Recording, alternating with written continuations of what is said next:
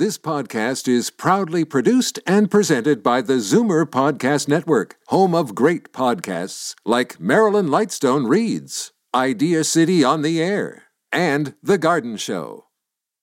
You're listening to an exclusive podcast of Fight Back on Zoomer Radio, heard weekdays from noon to 1. Now, Fight Back with Libby Znaimer on Zoomer Radio.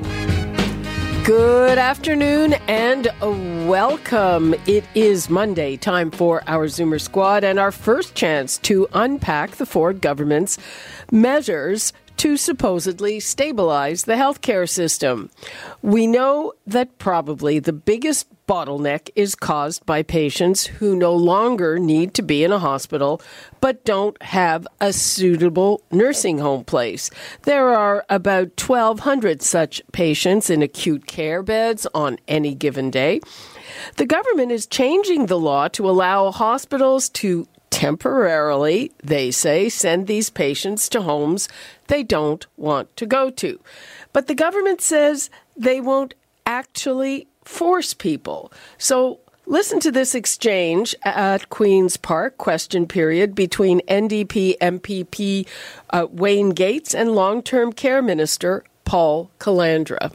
Hospital discharge planners have always been allowed to have conversations with patients.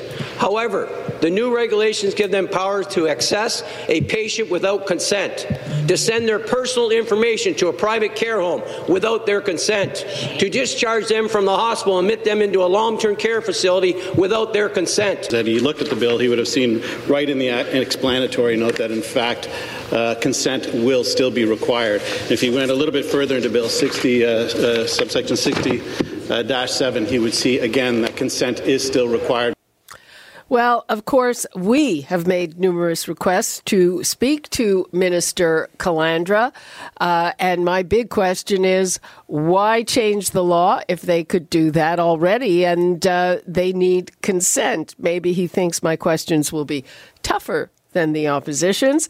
But let's bring in the Zoomer Squad for their take, and we'll also get to the burning question of whether Lisa Laflamme's decision to go grey led to her ouster. I would like to welcome Peter Muggeridge, Senior Editor of Zoomer Magazine, Bill Van Gorder, Chief Operating Officer and Chief Policy Officer at CARP, and David Kravitz, Chief Membership Officer of CARP. Hi, everyone. Hi, Libby. Hey, Libby. Hi, Libby. David, we were chatting before we went to air your take on this change to the treatment of ALC, alternate level of care patients in hospital beds.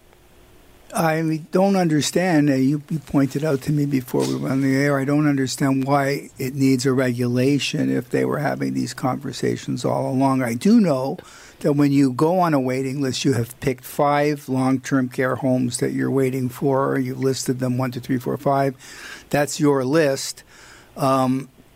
If you're in a hospital, there's put in as proportion, there's 1,200 people in alternate care beds in the hospital waiting at any given moment. They're proposing to reduce that to about 900 of 300 people. 250 doesn't seem that huge a number to talk to amicably and maybe go to home that was number 6 on your list that isn't that far away. I really don't think there's much chance of them being able to force somebody in Toronto to move to a long-term care home in Sudbury. But maybe you're in Oakville and you'd rather be in a home in Mississauga than in a hospital bed. It doesn't seem that nefarious to me, but I don't know why they need regulations. Well, David, may I remind you that at the height of COVID, they were doing this, certainly with hospital patients. They were dispatching them really, really far. So it's not like it's never happened. And again, I don't understand what is different here. Bill, do you have a view?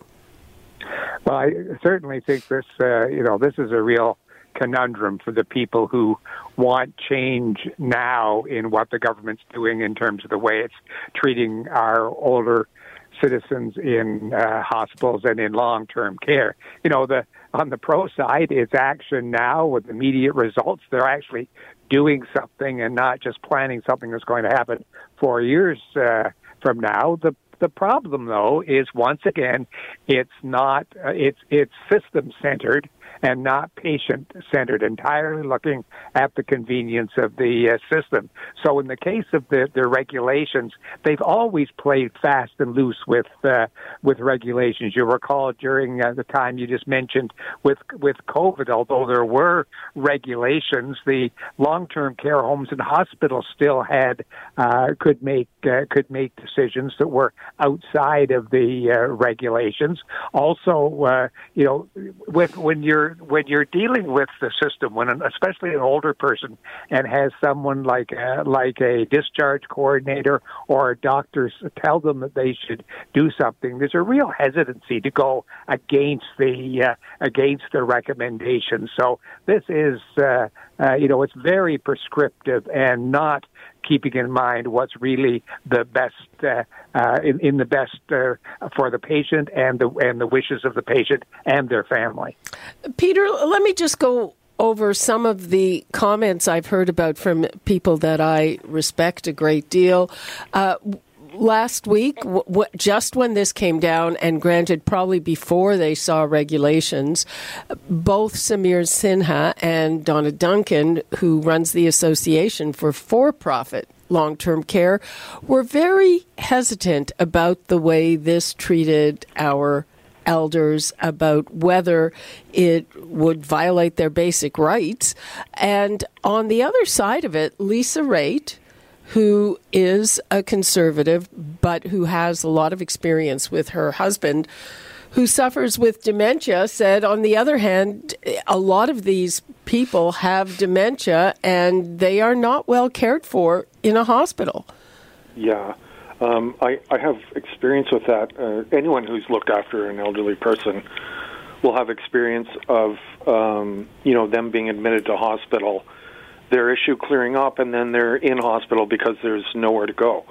They're not well enough to go home. They haven't got into a long-term care home.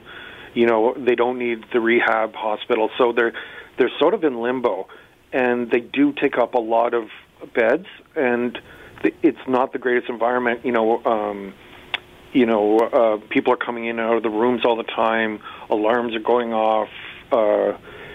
Just the general chaos of a hospital isn't great for someone who doesn't need to be there. And so, on one hand, you can see, yes, let's get them to a better place, out of that hospital as soon as possible, and into somewhere that's more reasonably sane. But the flip side is, can we force them in?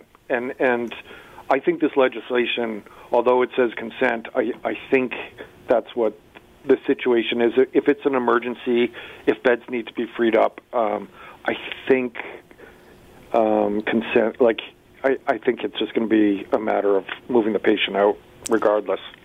And I think there's this possible badgering element. Absolutely. A family or a patient might say no, but by the third time you're getting badgered, exactly. And then you become afraid that you're not even going to get the care you normally receive in the hospital. And the question is whether the social worker is on your side or the hospital side. And I think. They come out and they give you options, but I think basically it's, okay, clear out of that bed, and here's your only option, So, it certainly cuts both ways, Libby. And, Bill, people have also pointed out that you should be wary of the word temporary. These moves are not easy, and once you get somewhere, really... Are you going to be moved out if your first choice suddenly comes available? A lot of people kind of doubt that. Well, that's a really good point. Not only is it questionable whether or not that move will be made, and even if it is, multiple moving of older patients, we know that in terms of an older person's mental health, one of the most stressful things is moving the place where they're comfortable to somewhere else. Actually, for anybody. Well, that's probably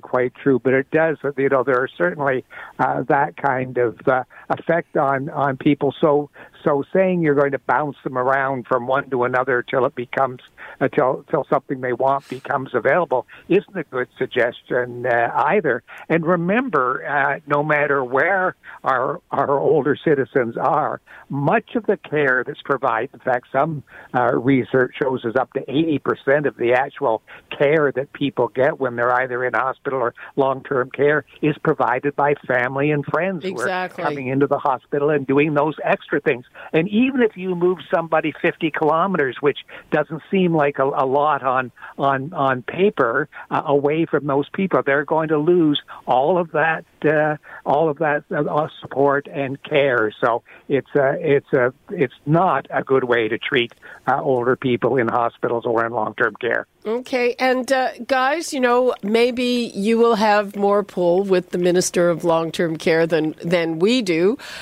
He certainly used to be happy to talk to us when he was in other jobs and certainly in opposition. But I would really like to find out if the things he's saying is the case. Why did we need this? Well, you can always refute what they're saying by, I don't care what the law is, they're never going to do that. They are going to browbeat people. They are going to badger people. That's a prediction that, but I just would remind everybody, we're talking about 1,200 people, and they think they can move 300 of them, 250. I'm looking at a long-term care application from a colleague. 27 homes are on the list that he could have chosen for his parent, and he gets to choose 5. 1, 2, 3, 4, 5, and the parent is waiting to get in. It happens to be waiting at home, not in a hospital. That means there's 22 others that are much closer than 50 kilometers away. They may only be a few kilometers away. So the low-hanging fruit here is, can you find 300 people out of 1,200 people whose 6th choice or 7th choice or 8th choice, when they selected where they wanted to be, is near enough that it would not be onerous. Now, will you do that? Maybe not. Maybe they'll mess the whole thing up. Could you do that? It doesn't seem to me to be that irrational to think that they could find better care for 300 people not that far away if they have that dialogue. I'm not convinced on the face of it is that monstrous. Could they mess it up? For sure, but it could also work. Again, I still have the same question. If that's what they wanted to do, why do they need a regulation and a law? Yeah. Which gives them more power than what they say. For sure. So that's my question, and I remain open. A couple of other things, Peter Tabuns got up and talked about a lack of utilization in OR and in scans, and obviously that's got to be a staffing problem, right? Somebody has to operate the machines. Yeah, that's one of the things where I think that is being forgotten here is the issue is not as much available beds as it's available staff to give the care wherever people a bed is are. Staff. And that's not being addressed at all by dealing with 300 patients out of the thousands that are in need of some kind of special care. It was reported in the media that 6,500 beds are available across the whole province in long-term care, and we're only moving 300. Doesn't make a lot of sense. Maybe it makes good news a good soundbite, but it's not going to solve the problem. Well, it might alleviate the problem. I mean, if it is actually as they report it. But as to the other stuff, I mean, it's like you can't snap your fingers and find these staff people. They've put in a few measures, and they're getting a lot of criticism. And again, I keep saying this, I don't understand why they don't just repeal Bill 124 so people can stop complaining about it, because they aren't going to settle for 1%. No, that's for sure. No. So, I mean, again, some of course, the stuff is incomprehensible and we don't get answers. And then there's this also, and this I want to ask some hospital CEOs, and sometimes they actually answer questions. This whole business about agency nurses and the huge costs, and we learned last week from Michael Warner that some of these agencies have almost doubled their fees because they can. Hospitals have power, and they join together to do all kinds of purchasing. Why don't they just say, this is the cap, we're not paying more? I don't get that. Because it makes too much sense. If it's a supply and demand issue, then I guess they don't have a choice, right? Oh, no, I think they have a choice. It's, we all have private supplemental insurance here at work, right? You want to go to the chiropractor? Well, the insurance company, even if you're within your threshold of $500 a year, they'll say, we're not paying more than $65 a visit. If you want to go to somebody who charges more, you'll pay the difference. I mean, the hospitals can say, we're not paying more than X dollars an hour for an agency nurse. And where will all those agencies get work if all the hospitals say that? But it's who blinks first, because I don't want to be the hospital that suddenly doesn't have any nurses. Well, if they all say it, right? I mean, But I don't even know if can they legally say that? Is that like why not? Restraint of trade or something? Some anti-competition bill or something? Which agents? No, it's like your insurance company can say it, right? If your insurance company can say, I'm not paying more than this. But my insurance company can't get together with 10 other insurance companies and I think collectively, legally, I don't think. No, the hospitals purchase all kinds of stuff together. Yeah. And it's also a question, which agency will blink first? Sure. Right? And the result of something like that, well, the chiropractor in Rosedale isn't lowering his rates. He doesn't have to. But the chiropractor down the street here is within the insurance rates. Right.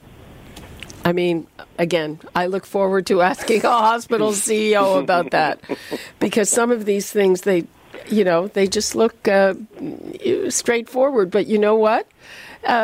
Honestly, when you're dealing with taxpayers' money and not your own money, sometimes, I don't know. And when there's no consequence for failure. Exactly. When there is no consequence for failure. Peter, do you have a view of any of that stuff?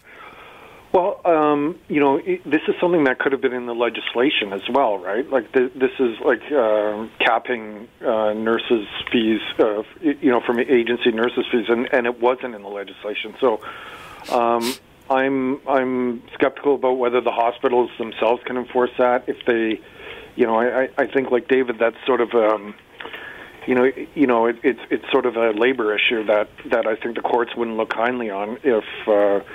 I totally disagree. Unless there was They're a law. purchasing a service which is a totally private service, and it's like anything else. If you don't like the price of something, you say, "Sorry, I am not paying more than Y." But then you wouldn't get your nurses that night, or that. Well, I'm going to ask a hospital CEO. Yeah, I think they are perfectly the capable of doing that. And apparently, I did not know this. There's even a company that negotiates all kinds of stuff for them. And I'm sure this is part of it. And if you're being gouged, I think there's stuff you can do. Right. But the link between the word nurse and gouge is emotional one. Agency, I know, private but an agency of nurses, Let us turn to a different, I would say, a lighter question. And so there's been a huge amount of response to the firing of the CTV anchor Lisa Laflamme. She is an excellent journalist. The company's been accused of sexism, of ageism, probably both. I think that there were probably a lot of issues of her pushing back against the executives. Simple as that. And there was there's one aspect of it is how much did her going gray have to do with it? And apparently the guy that fired her when she went gray sort of said, who allowed her to do that? And, that's not unusual. It's the kind of thing where, I spent most of my career in television, where if you're going to do something drastic like that, especially if you're an anchor and not just one of the stable of reporters, you would probably talk to your bosses about it. And perhaps she didn't, or her boss at the time was a woman. So, I don't think that in itself could have precipitated it, but it's probably one of a number of things. I don't know. What do you think, David? Well, we don't know what went on in the back rooms. There's been enough leaking and talking and unnamed sourcing to say that it was an issue for the executive that finally showed her the door. And if that's the case, and you look at the many male on-air presenters and anchors they've had that had gray hair, you've got ageism and sexism rolled up into one package, which is very toxic for Bell Media, and they've announced an internal review of all this thing. So nobody's looking good there except perhaps her. It's tough. It's a very bad situation for them. They've announced a newsroom review. Yeah. If they're going to find those things, not in the newsroom, it's going to be in the executive suite. I am sorry. So I think they're looking in the wrong place, and it's kind of a need whenever there's any kind of crisis. They say we're going to call in an outside person to conduct a review. But they're leaving themselves open for an even bigger disaster, because can you imagine the headline? Yeah, we had a review, nothing, everything's fine, everything. I don't think people will have forgotten by then and moved on. I think. Peter? Lloyd Robertson was gray for years. Wasn't he? Like he and some of the hosts since have been. I question whether that is an issue. He may have said it in a boardroom meeting, like just questioning it, like as you say, Libby. Like everything is questioned in a media boardroom, like especially with CTV News being number one, I think it is, right? So everything is looked at. He may have said it. Whether that led to her firing, like that's pure speculation, and I think people have been running with that speculation and sort of, making that the story before it actually is the story. So I would be slow to say that her gray hair was the reason for her firing. I would say it's more to do with her. The issues within the newsroom that seemed to be. She was offered jobs elsewhere in the company, and she declined them. Lisa. That would be Lisa's producer. Yes. Yeah, Lisa was not offered other jobs. I think she was. I think she was offered other jobs as well in the company, like Lloyd was after he was let go. Like after he retired, he became W5, I think, or something like that. So anyway, I think we'll have to wait till the story comes out. But certainly her gray hair looked great. Yeah, like no one ever complained about her gray. So I don't think that's the issue. I think we're sort of we're throwing that around as a possibility, and it seems like something. But I really don't think that's the issue. I think there were internal issues. Well, I think it's more that she pushed back. The executives running news now are not news people, and they have corporate agendas, and she pushed back. Yeah. And I think they want someone more compliant and also want to send a message that you better toe the company line. Right. And in terms of the gray hair, I've read some very silly things online saying she grew out the gray. Well, one day she was salt and pepper. The next day she was gray. I would venture that probably both of those had some help from a hairdresser because they were fabulous, and she has fabulous hair. I'm quite jealous. But I think you're right. The gray hair looked fantastic. It looks great against her skin tone. I mean, well, that's it. The larger issue is gray and embracing gray. And we had, Andy McDowell, who at Cannes Film Festival. You have Helen Mirren. Yeah. So I like this whole thing that it becomes this. That better not be the reason. So in other words, the specifics of Lisa LaFlamme's case as a labor case or a firing case is one thing, but the trend of I can do this, and you can't really sanction me for doing this, I think is a very positive thing in that sense. And just as a fashion thing, and I forgive you guys for not being totally on top of this, but the gray trend started as something that 20-somethings were doing. They were dyeing their hair gray. It's also a fashion thing. And out of the three of you, I think the only one who is actually gray is you, Bill, right?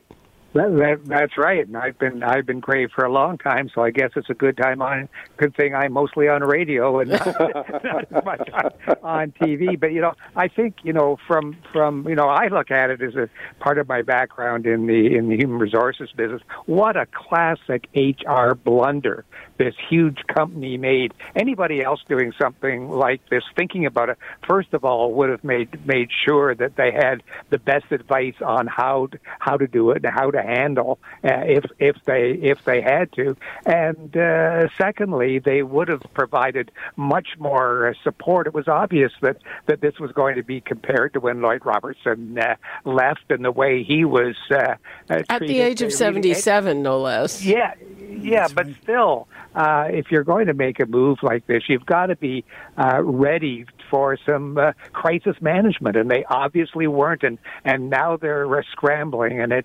it's amazing to me that a large, successful company like that could make such a basic blunder. It's not amazing to me at all when you look at Bell Media's track record, and I think the fact that she was being replaced by a man, a brown-skinned man, I think they thought that has them covered in some way. And he's a great reporter. They don't understand the viewers. They don't understand what viewers really care about. Well, and what is she? She's 58 or 59? 58. 59, 58, yeah. So Lloyd Robertson, as you said, was 77. Yeah. So, yeah, again... Not a good look any way you look at it. It's not a good look, and it's not a good look. No. Well, I'm looking at the time. It's not a good look. We're out of time. Let's go around. David, what are you looking at for the coming week? Well, I think we're going to see some more fallout from the healthcare thing. They're going to have to define some of these loose ends, and we are certainly, I think, at CARP, Bill can speak to that. We're going to be asking the question that you did, why couldn't you just do this anyway? And how does this all fit in with everything else that's going on? I think the controversy is just starting. Bill? Yeah, I think David's right, and there were some other parts of the report and the plan that we really haven't looked closely at yet. The one that allows paramedics to send patients to places other than the ER, depending on the need. There's a number of other smaller details that might end up having more impact on more people than the 300 people this one's going to affect. Peter. Yeah, the system is at ultra capacity. We're going to see more and more of these measures coming out, and many of them will affect older people because older people make up a huge component of hospital beds. So this is just the first measure. We're going to see more. Okay. Thank you for that, guys. We will be talking again soon, as always. Thank you, David Kravitz, Peter Muggeridge, and Bill Van Gorder. Thanks, Libby. Bye, everyone. Thanks, Libby. Okay, we are taking a break, and when we come back, we're going to talk about one of those healthcare measures that is being well received, and that is expanding the scope of paramedics. We'll talk about that when we return. You're listening to an exclusive podcast of Fight Back on Zoomer Radio. Heard weekdays from noon to 1. Fight Back with Libby Znaimer on Zoomer Radio. Welcome back. And now to a healthcare measure that is being received positively. The Ford government is going to expand its program to allow paramedics to take patients to places other than the ER, and that would include a mental health facility, and it would also allow them to treat patients on site. Often, that would be at home, and that would be in an effort to alleviate the pressures on hospitals as they face staffing shortages. Now, this was a pilot program, and it was actually launched in 2020 with over 40 municipalities taking part. According to the statistics, patients received access to care 17 times more quickly and 94% of patients didn't have to get additional treatment in the ER in the days that followed. Meanwhile, a study out of McMaster University reveals that ambulance usage in Ontario has far exceeded the rate of population growth. So what do you think of this? The number's 416-360-0740, toll-free 1-866-740-4740. And now I'm joined by Mike Merriman, the paramedic and EMS chair for QP Local 416. Hi, Mike. Hi, Libby. Good afternoon. Always a pleasure. Okay, so how? What do you make of this? I'm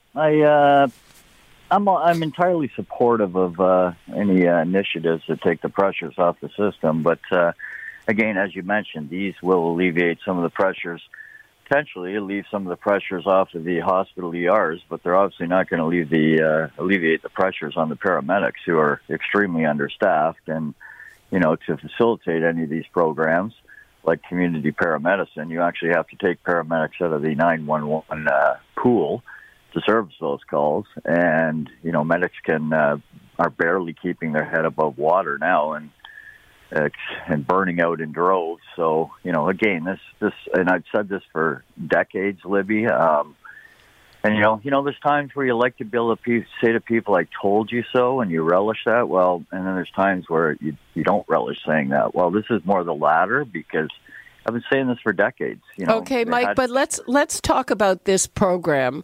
Now, my understanding is that, you know, a lot of 911 ambulance calls are because people cannot get access to other parts of the system. And you get a paramedic, and if they stabilize people at home or they can treat them at home, isn't that a good thing? That is a good thing. We're actually doing that now. I mean, the study mentions, or I believe the minister mentioned, epileptics and diabetics. We actually do that now. I mean, we've been doing that for quite a few years. We can treat them on scene, and if they don't want to go to the hospital, we're quite comfortable usually with leaving them on scene, because we stabilize their blood sugar. If they're an epileptic, they have a seizure, they don't want to go to the hospital. Once we make sure they're okay, they usually don't want to go to the hospital because they know they have a seizure disorder, and the hospital really isn't going to do anything for them. So, you know, that's nothing new. We've been doing that for, you know, years and years. No, like I said, I'm actually supportive of it, but it doesn't do anything to alleviate the amount of calls that paramedics are actually doing. And paramedics cannot handle the call volume as it is. And again, we're back to staffing. But for what this may do to help alleviate pressures on the hospital ERs, yes, you know, I would agree. But you still need the paramedics. I mean, we recently, Libby, did a bit of an expansion on our community paramedicine program. But, you know, that meant, which again, I'm entirely supportive of, but that took paramedics off the road to service 911 calls. And what they divert by doing community paramedicine for the 911 calls has been a very, very, very small portion of calls. Let me ask you this, because one of the things that I gather is a big, huge bottleneck for paramedics that it seems that this program might alleviate somewhat, and that is if when a paramedic takes someone to an ER, they have to wait with them until a nurse sees them. And my understanding is that this takes the pressure off that, because if they're sitting there for hours, that takes them off the road as well. I agree. It very may well help alleviate some of the pressures on. That's called offload delay, where, you know, we don't have a bed to transfer our patient to and get back out on the road. But you know, there's been a lot of emphasis put on that lately, that's a real problem in the system. And it's really, for some jurisdictions, it sounds like it is. Like Ottawa sounds quite bad, and I'm not sure why they're worse than Toronto. That may be a case of they have less hospitals to go to and maybe even less paramedics. But Toronto is not all that bad for offload delay. We average about a 45-minute wait right now, which is down from not decades, but years ago. We could be in there for an entire shift waiting on a bed. So, you know, in that respect, offload delay has actually improved. And I wouldn't have those numbers, Libby, to crunch if, you know, obviously, if every paramedic could go in there and get offloaded and be out back out the road in 10 minutes, 20 minutes, that's, it's going to help with the system. But there's always still paperwork to do and cleanup of ambulances and stuff. I really don't think even if offload was corrected tomorrow, which it's certainly not going to be, that you're going to see a drastic improvement in ambulance response times, because again, there's just not enough staff to keep up with the growth. I mean, I think that CBC study by Ryan Strum cited a 38.3% growth in call volume in the past 10 years, with 26.2% of them we actually end up transporting. And if you haven't had a massive growth in paramedics out there to service those calls in the past 10 years. In fact, we went a 10-year period, approximately 15 years ago, we went a 10-year period where our call volume increased 4.5% a year on average, and we had no new hires over and above attrition for 10 years. So you're into a 45% growth in call volume there with the same amount of medics trying to handle that. Oh. And there's been minimal hires just since that time period. Okay, let's take a couple of calls because people have questions and comments. Okay. Let's begin with Nick in Toronto. Hi, Nick. Hi, how are you? Fine, how are you? Go ahead, you're on the air. Thank you. I think the gentleman that you just spoke to has addressed two separate issues here. And he spent quite a bit of time talking about the number of paramedics we have. And I don't think that's the issue at hand, not for this conversation anyway. You're talking about people paramedics treating people on site, which I think is a great idea. I think in the past, all paramedics that were called had to take a person to the hospital to be treated. I think they had to, unless the person said they didn't want to go. Well, yes, okay. That's true. So this gives them, I think, more leeway maybe to decide on their own. Definitely. Mike is saying that it's a good thing, but he thinks he wants more paramedics, and he's trying to tell us about that. I think that's the difference, that before it had to be the patient who said, no way am I going to the hospital, as opposed to a determination from the paramedic. And the increase is you can't get in to see your family doctor if you have one. And if you go to emerge on your own versus with a paramedic, you'll be there for a very, very long time, right? So this definitely could alleviate that. And sometimes people don't know. I mean, you can confuse a panic attack, for instance, with a heart attack. And people don't know. They're afraid, especially if they're older and alone. Nick? Well, and that's why the paramedics should be able to, do whatever tests they have to do on site with these people and say, no, you're not having a heart attack. You've got a panic attack. Here's how you can manage it. Again, my whole point is I think these paramedics have to be allowed to treat people at home or wherever they may be. And they are now. So that's good news, Nick. Thanks for your call. Let's take a call from Jerry in Scarborough. Hi, Jerry. Hi, Nibby. I'm listening to what's going on, and I agree with the paramedics should be able to do that. But one frightening thought that comes to my mind, we had a friend's daughter who had a heart condition. She was 21. She was at the cardiologist in the early afternoon, totally examined everything. He said she was fine. Her parents took her out for dinner and went to the theater to see a movie. And right there in the lobby, she had a heart attack and she died in the theater lobby. Oh, my God. Now, how awful. What's to prevent something like that happening with a paramedic? What protection do they have against libel should they treat somebody, leave, and that person succumb after they've gone? Okay, thanks. I will ask Mike, and it's not libel, obviously, but I'm assuming that paramedics are protected. I'm not sure if I'm answering the question there, Libby, but to Nick and Jerry, Well, to Nick, we actually do have that diagnostic capability when he was talking about heart attacks versus anxiety attacks. We can tell on a cardiac monitor whether somebody's in normal sinus rhythm, whether they're, in a arrhythmia, if they are having a heart attack.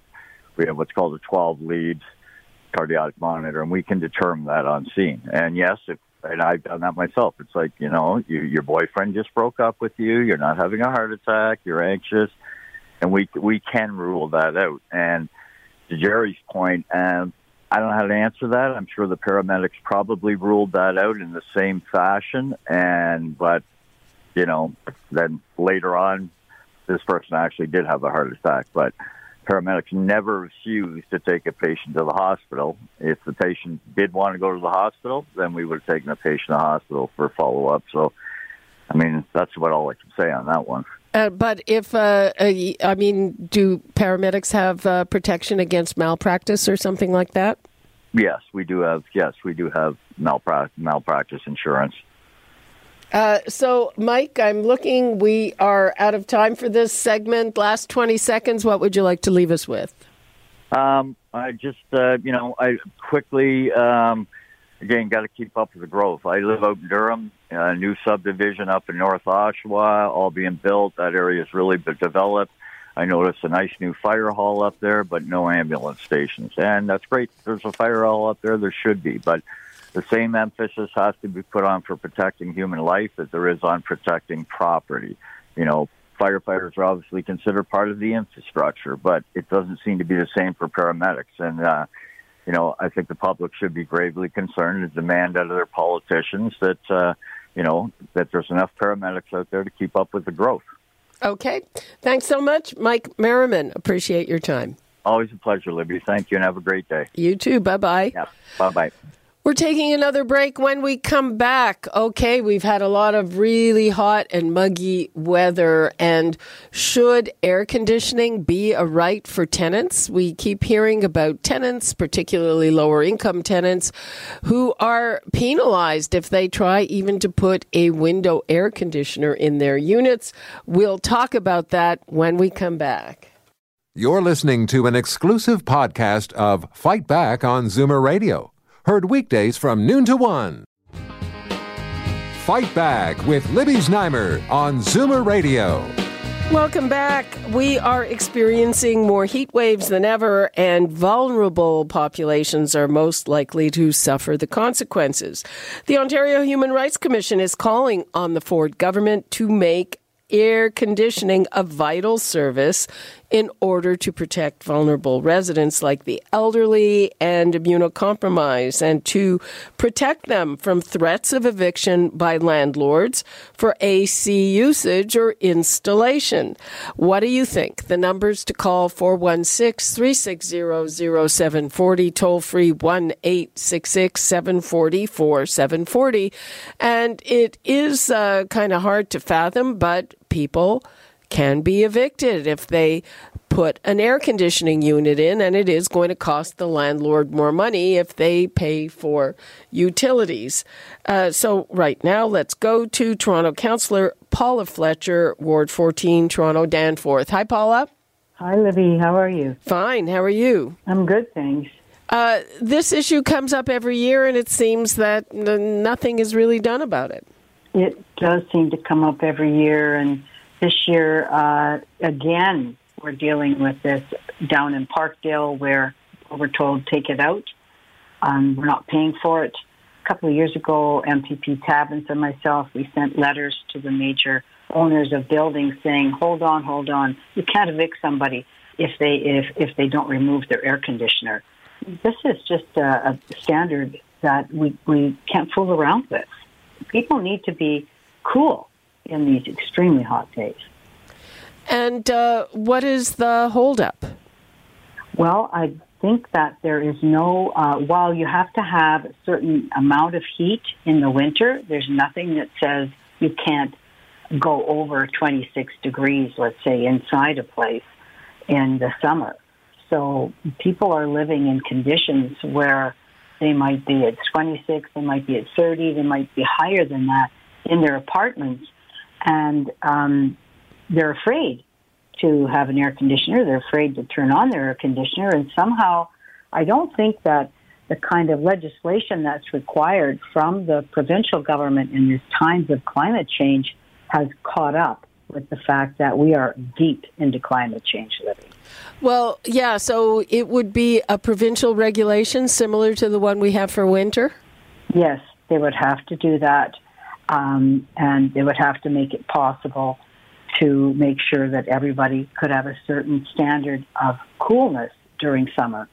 I don't know, I'm sure you've been following it, in China, in Sichuan province, they've turned off all the electricity to all of the businesses and the factories for a whole week because of the heat and the drought, just so people can run their air conditioners and the local population, the residents can.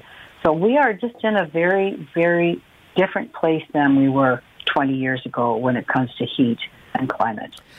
Will legislation even solve it? I mean, there is actually a law that says that nursing homes have to be air conditioned, and while most of them have complied, there are still 79 which have not complied, and there doesn't seem to be a consequence. I think that's really unfortunate. Isn't it terrible when you think of what the elderly have gone through in nursing homes and those who've made it through the pandemic, and now they're baking in the place where they're supposed to be living comfortably. If there is central air conditioning, of which most buildings don't, most apartment buildings don't actually have that. They were built long before we had central air. I think tenants are a little nervous because they keep getting threatened and told, turn that off, or you're not allowed to have that, or we're taking that away, or we're evicting you. Imagine getting a threat to be evicted just because your apartment's over 30 degrees and you're trying to stay cool. There's something wrong. It is season-specific, summer, but it really does have to be dealt with. And I'm glad the Human Rights Commission has stepped in and said, get it together. We need to ensure people can live comfortably in these heat-changing times. Well, once the Human Rights Commission gets involved, it's usually a very long process. I mean, what's the holdup? Are you aware of any government response or lack thereof? I mean, what's the problem here? I think it just hasn't been tackled by the Ford government. The Landlord and Tenant Board and the Residential Tenancies Act, there were so many problems with that during the pandemic. People were being evicted. We have rent evictions. The Ford government does need to step up as the current provincial government and start looking after tenants and not leaving them at the behest of landlords that aren't taking their best interest in heart. And that's not all landlords. I want to be clear. There's lots of landlords out there that certainly understand if it's 26, 27, 30 degrees in your place, you need to cool down. What about, what some landlords are obviously saying? We are collecting a certain amount of rent based on a certain amount of average kind of usage, and this puts an undue burden on us. What's really interesting, and I understand what they're saying, is part of climate change, and I did chair a panel when I was Mayor Miller's chair for his climate change panel, that is called adaptation. We have to find ways to adapt to a changing climate. This is one of those planks, Libby. And I think it would be great to have capital dollars to retrofit older places, to put in central air, to make them cooler, to do all of those things. And that would be a large program. That would be a climate change program for renters and for landlords that the provincial government could undertake in response to climate change and understand we have to adapt to this new climate. Let's take a quick call from Tony in Etobicoke. Hello, Tony. Yeah, I think it's always been hot. I think 30 years ago, if you'd asked people, they were sweltering. Anyway, indoors in apartments and also in the winter. I don't understand why. I didn't realize there was no maximum temperature in the winter. So you could be in a place that's like 78, 80 and you're sweltering. And you go by these older apartments and people have their windows wide open in January on a cold day. It's so hot inside. Okay. So I think Thanks. And it's true. I mean, we work in an old building here, and with the best of efforts, like the cooling and the heating is really quite weird. It's hot in some parts of the building and cold in other parts of the building. It's a function that it's kind of an old building, even though, we take good care of it. Yeah, that's where the retrofits come in. And Tony's right. In the winter, if you have centrally heated, which they are, there's one boiler for apartment buildings, and that sometimes it's just so hot that people do have to get some relief. But in the summer, when it's so hot, you can't open your window. It's hotter out there. So this notion of retrofitting, it would be great, creates a lot of jobs. It creates better stock for apartments, assist landlords, assist tenants. It would be an interesting program and one that whose time has come for apartment buildings to get that refresh, because we do have to meet the challenges of the climate.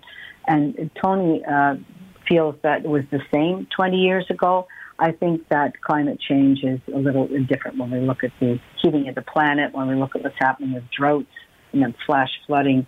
It is quite different than it was a number of years ago, Libby. Yeah, and there's also the question of fans. I mean, personally, I way prefer a fan to air conditioning, if at all possible.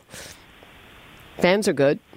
Fans are good, but getting the temperature down once it gets hot, fans are just blowing the warm air around. So it's an issue of our time for those renting.